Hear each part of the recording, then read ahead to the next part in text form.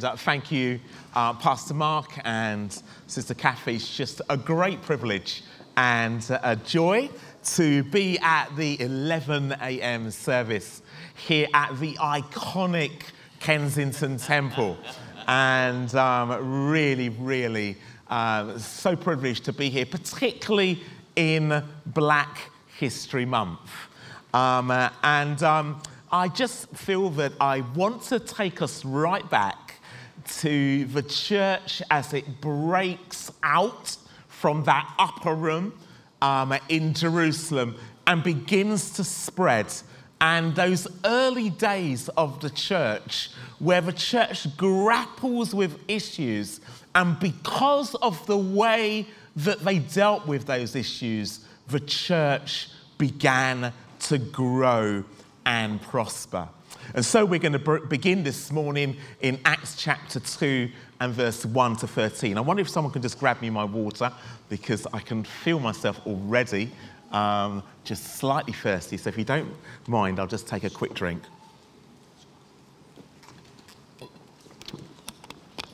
Thank you so much.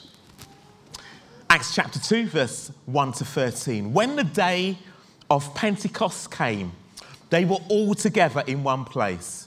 Suddenly, a sound like the blowing of a violent wind came from heaven and filled the whole house where they were sitting. They saw what seemed to be tongues of fire that separated and came to rest on each of them. All of them were filled with the Holy Spirit and began to speak in other tongues as the Spirit enabled them. Now there were staying in Jerusalem God-fearing Jews from every nation under heaven. When they heard this sound, a crowd came together in bewilderment, because each one heard their own language being spoken. Utterly amazed, they asked, "Aren't all these who are speaking Galileans? How is it then that each of us hears them in our native language? Parthian, Medes, Elamites, residents of Mesopotamia, Judea, Cappadocia, Pontus, and Asia, Phrygia, Pamphylia, Egypt, parts of Libya near Cyrene, visitors from Rome, both Jews and converts to Judaism, Cretans and Arabs. We hear them declaring the wonders of God in our own tongues." Amazed and perplexed, they asked one another, "What does this mean?" Some, however, made fun of them and said they've had too much wine. And perhaps the wine was flowing, because this was a festival. This was a global festival that attracted people from all over the new world. And of course, as Christians today, we know Pentecost as the time when the Holy Spirit came on the church. But in those days, Pentecost was the equivalent of our harvest. It was the time where people came and celebrated the ingathering of the first fruits of the wheat harvest. And it was vitally important, because the reality is, if the harvest didn't come, then people starved. It's very interesting, isn't it, that recently, because of the Russian-Ukrainian war, suddenly we had a shortage of oil, because so much of our cooking oil actually comes from Ukraine. There are parts of the world where suddenly the price of wheat spiked, including here, because so much of the world's grain comes from Ukraine. If that can happen in 2022, how much more 2,000 years ago?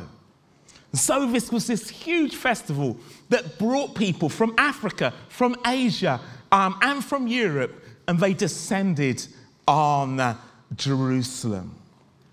And for me, this story, this picture of this diverse group of people for whom the Holy Spirit is poured out upon, is the antidote to the story of the Tower of Babel in Genesis chapter 11.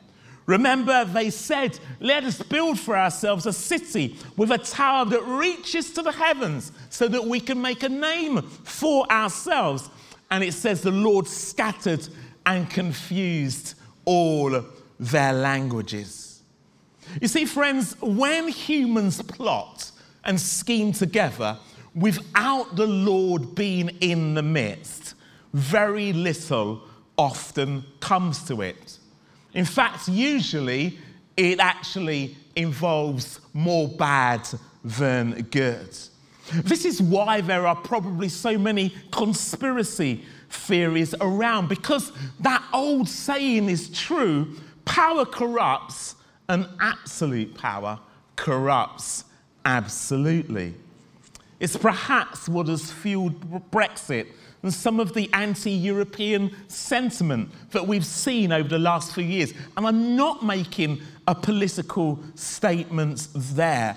But what I am doing is comparing it to this moment in Acts where the Holy Spirit comes down, and rather than people's languages being confused, suddenly everyone is hearing their own language and understanding. This is a Pentecostal movement of unity in the midst of diversity. And there is something precious and special about that. And I want to say that why it's such a joy for me to be here in Kensington Temple is that there's incredible diversity in this house. And yet there is a oneness and a unity in Christ. Just as there was gratitude and thanksgiving when the Holy Spirit came down, so this morning, in the midst of our thanksgiving and our gratefulness to God, God will break through again by his Spirit. Just imagine, that the same thing happened that happened for the first church. For the prayer meeting that started into the upper room broke out onto the street. Imagine if our praise and our worship was so powerful that we left our seats and began to dance onto the streets down Portobello Road. People will say that actually the Notting Hill Carnival has come early. Lord, do it again. And as we scroll down and we scroll through the story of the early church, and let me encourage you to read that story, we then read in Acts chapter 6 about Philip the evangelist as the church begins to grow. I'm going to read verses 1 to 7 from Acts chapter 6. It says, in those days, when the number of disciples were increasing, the Hellenistic Jews, which are the Greek Jews, among them complained against the Hebraic Jews because their widows were being overlooked in the daily distribution of food. So the 12 gathered all the disciples together and said, it would not be right for us to neglect the ministry of the word in order to wait on tables. Brothers and sisters, choose 7 men from among you who are known to be full of the Spirit and wisdom. We will turn this responsibility over to them, and we will give our attention to prayer and the ministry of the word. This proposal pleased the whole group. They chose Stephen, a man full of faith and of the Holy Spirit, also Philip, Prochorus, Nicanor, Timon, Parmenas, and Nicholas of Antioch, a convert to Judaism. They presented these men to the apostles, who prayed and laid hands on them. So the word of God spread. The number of disciples in Jerusalem increased rapidly, and a large number of priests became obedient to the faith. What an incredible story of how the church began to grow. And it wasn't just because the Holy Spirit was at work.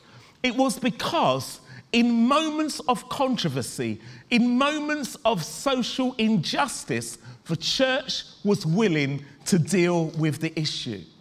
An issue arose where the widows from a Greek Jewish background and the widows from a Hebrew Jewish background, it was felt that they were not being treated with equality. And that could have caused a split in the church. And so the apostles used their wisdom and engaged that social issue, social justice issue. And Philip was an evangelist, and Stephen as well. And these were men that were as comfortable preaching the gospel to crowds as they were running a food bank. Because I think that this is the first example we have in the scriptures, in the New Testament, of a food bank. What can we learn from this? Friends, we ignore the social justice issues of our day at our peril.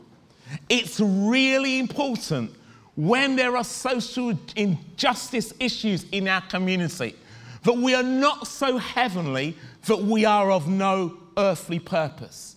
If we are so heavenly that we are of no earthly purpose, let's all go to glory now. But God hasn't called us to glory.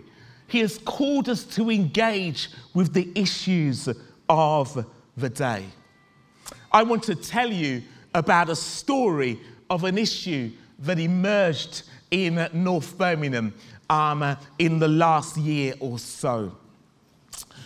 There was a young boy of Jamaican heritage, 14 years old, who his mother sent him out to play Dijon Reed football. An altercation took place during the day and he ended up being stabbed to death. It caused great sadness in the community. There was a lot of tension at the time, and the whole thing went to court. And the result was that the person who committed the killing was given manslaughter, but there was a sense of injustice that it should have been murder. But what I want to say is this, is that in that moment, the police and the local authority and the other agencies looked to the church to stand up and be a voice and stand alongside the family. And I'm pleased to say that that's exactly what the church did. Black churches, white churches, Asian churches, multicultural churches, standing side by side. And I remember we did a memorial service at the spot where the young person died. It was attended by over 200 people. And what you need to understand in this particular part of Birmingham, it's predominantly a white population, but the guy was black, and so there was the potential for real tension. MPs were there, councillors were there, various dignitaries from the various agencies in Birmingham, but it was led by the church. So much so that the police just stayed in the background. And we led a service in memory of the young boy's life, but also we stood with the family in their pain. And I know that one of the bishops in our city has been the spokesperson for the family and has walked the whole journey. That is what God has called us to do as the church. And I think that explains in this moment why the church grew. Because suddenly here you had this social justice issue where some were being fed and some weren't. And the church did something about it. And the Bible says as a result, many more disciples came to faith. And even the Jewish priests found themselves converting to following Jesus. A powerful moment where the church stands up and becomes the church. Some of you would have seen the Queen's funeral, and a wonderful young millennial leader called Shamara Fletcher reading so eloquently at the Queen's funeral. Well, I'm proud to say that she's one of our staff members at Churches Together in England, and she leads our Pentecostal and charismatic group, and she was representing that group in. And really, since that's happened, she's been in high demand. She found herself on Talk TV, been interviewed by Trish Goddard and Capital Extra as well. And one of the things, and I've been helping her to unpack the experience and the journey since. And one of the things she said to me is, Mike, yes, they want to hear about the fact that what was it like to read at the Queen's funeral, but they also want to hear, well, what is the church doing about the killing of Chris Kaba?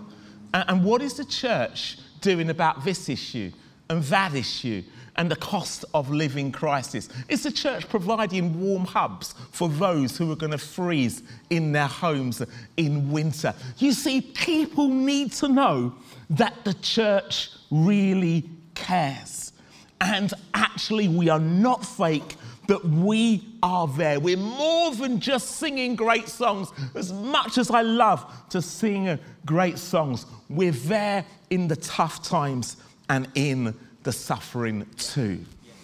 I'm coming now into land, and I want to wind forward a couple of chapters to Acts chapter 8 and verses 26 to 40. We won't read it, but there we see that Ethiopian official who God leads Philip by the Spirit to join him in his chariot and preach the gospel to him.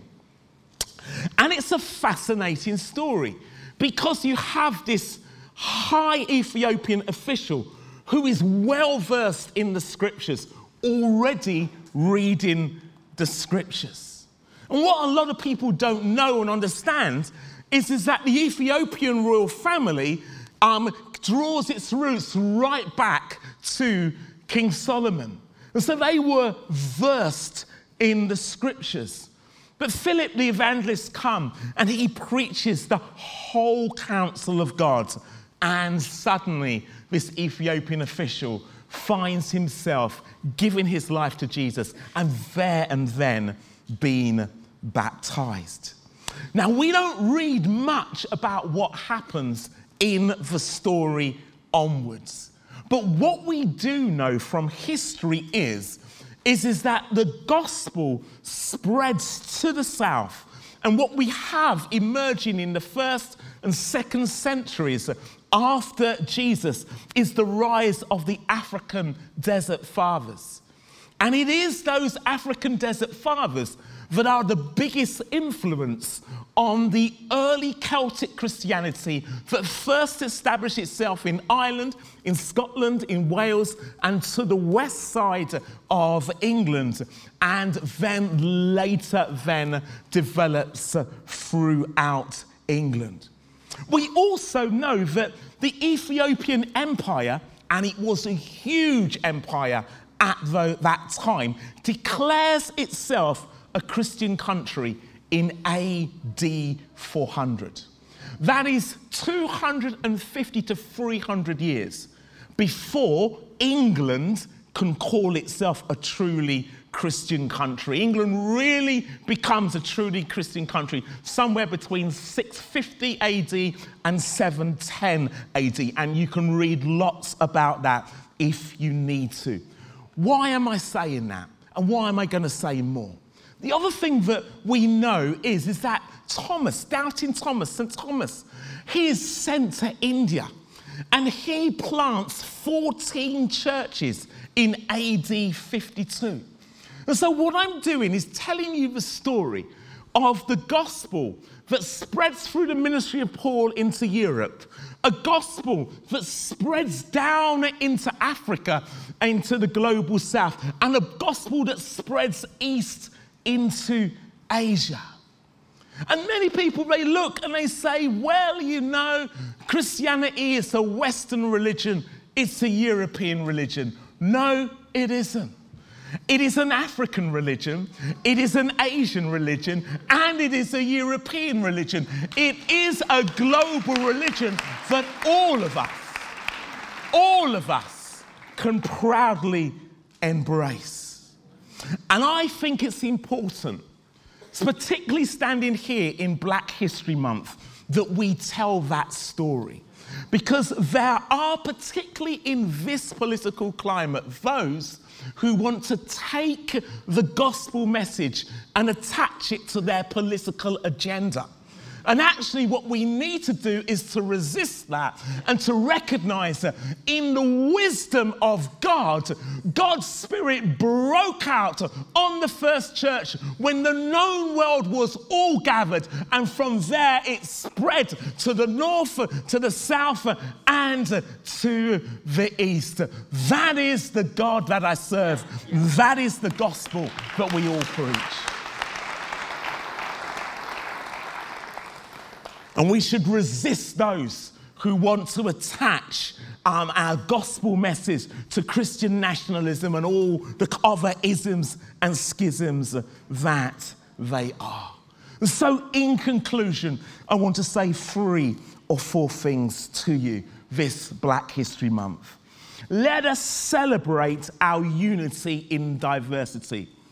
Let's push deeper into a unity where when one suffers, we all suffer. Amen. Let's allow our social action to be a witness to the world. It's wonderful just to see some of the things that are going on here. I know you have a food hub, you have youth stuff, you have children's stuff. This is absolutely vital. People need to see the church cares and the church is relevant. It was demonstrated there in Acts chapter 6, and in 2022, we need to demonstrate that too.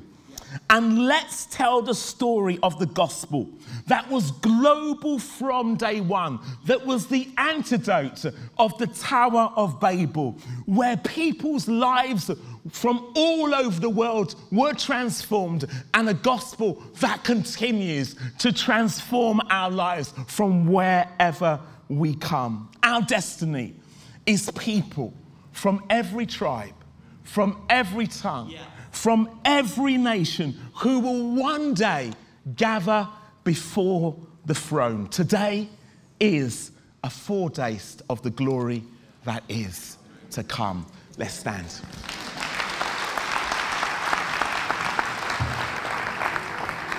I just want you to just perhaps raise your hand, and I'm going to pray.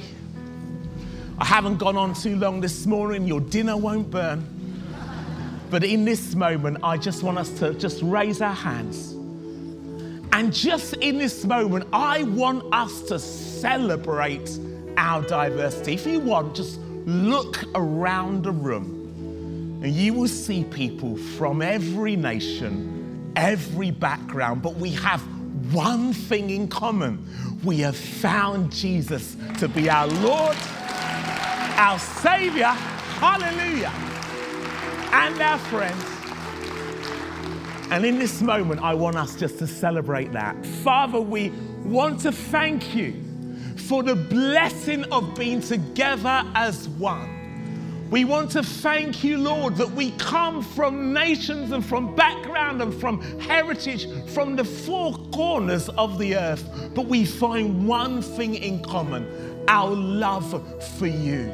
And I want to pray here in West London and in the wider city of London and in this nation, this church, this house would be a witness to what it means to live together in love, in unity, and in harmony. Lord, may the light shine brighter.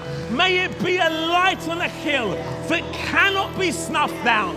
That men and women, girls and boys, young people from all over this city will see it and say, I want what they've got. I pray that now, and I speak it over this congregation in the name of Jesus. And all God's people said, amen. Thank you. God bless you.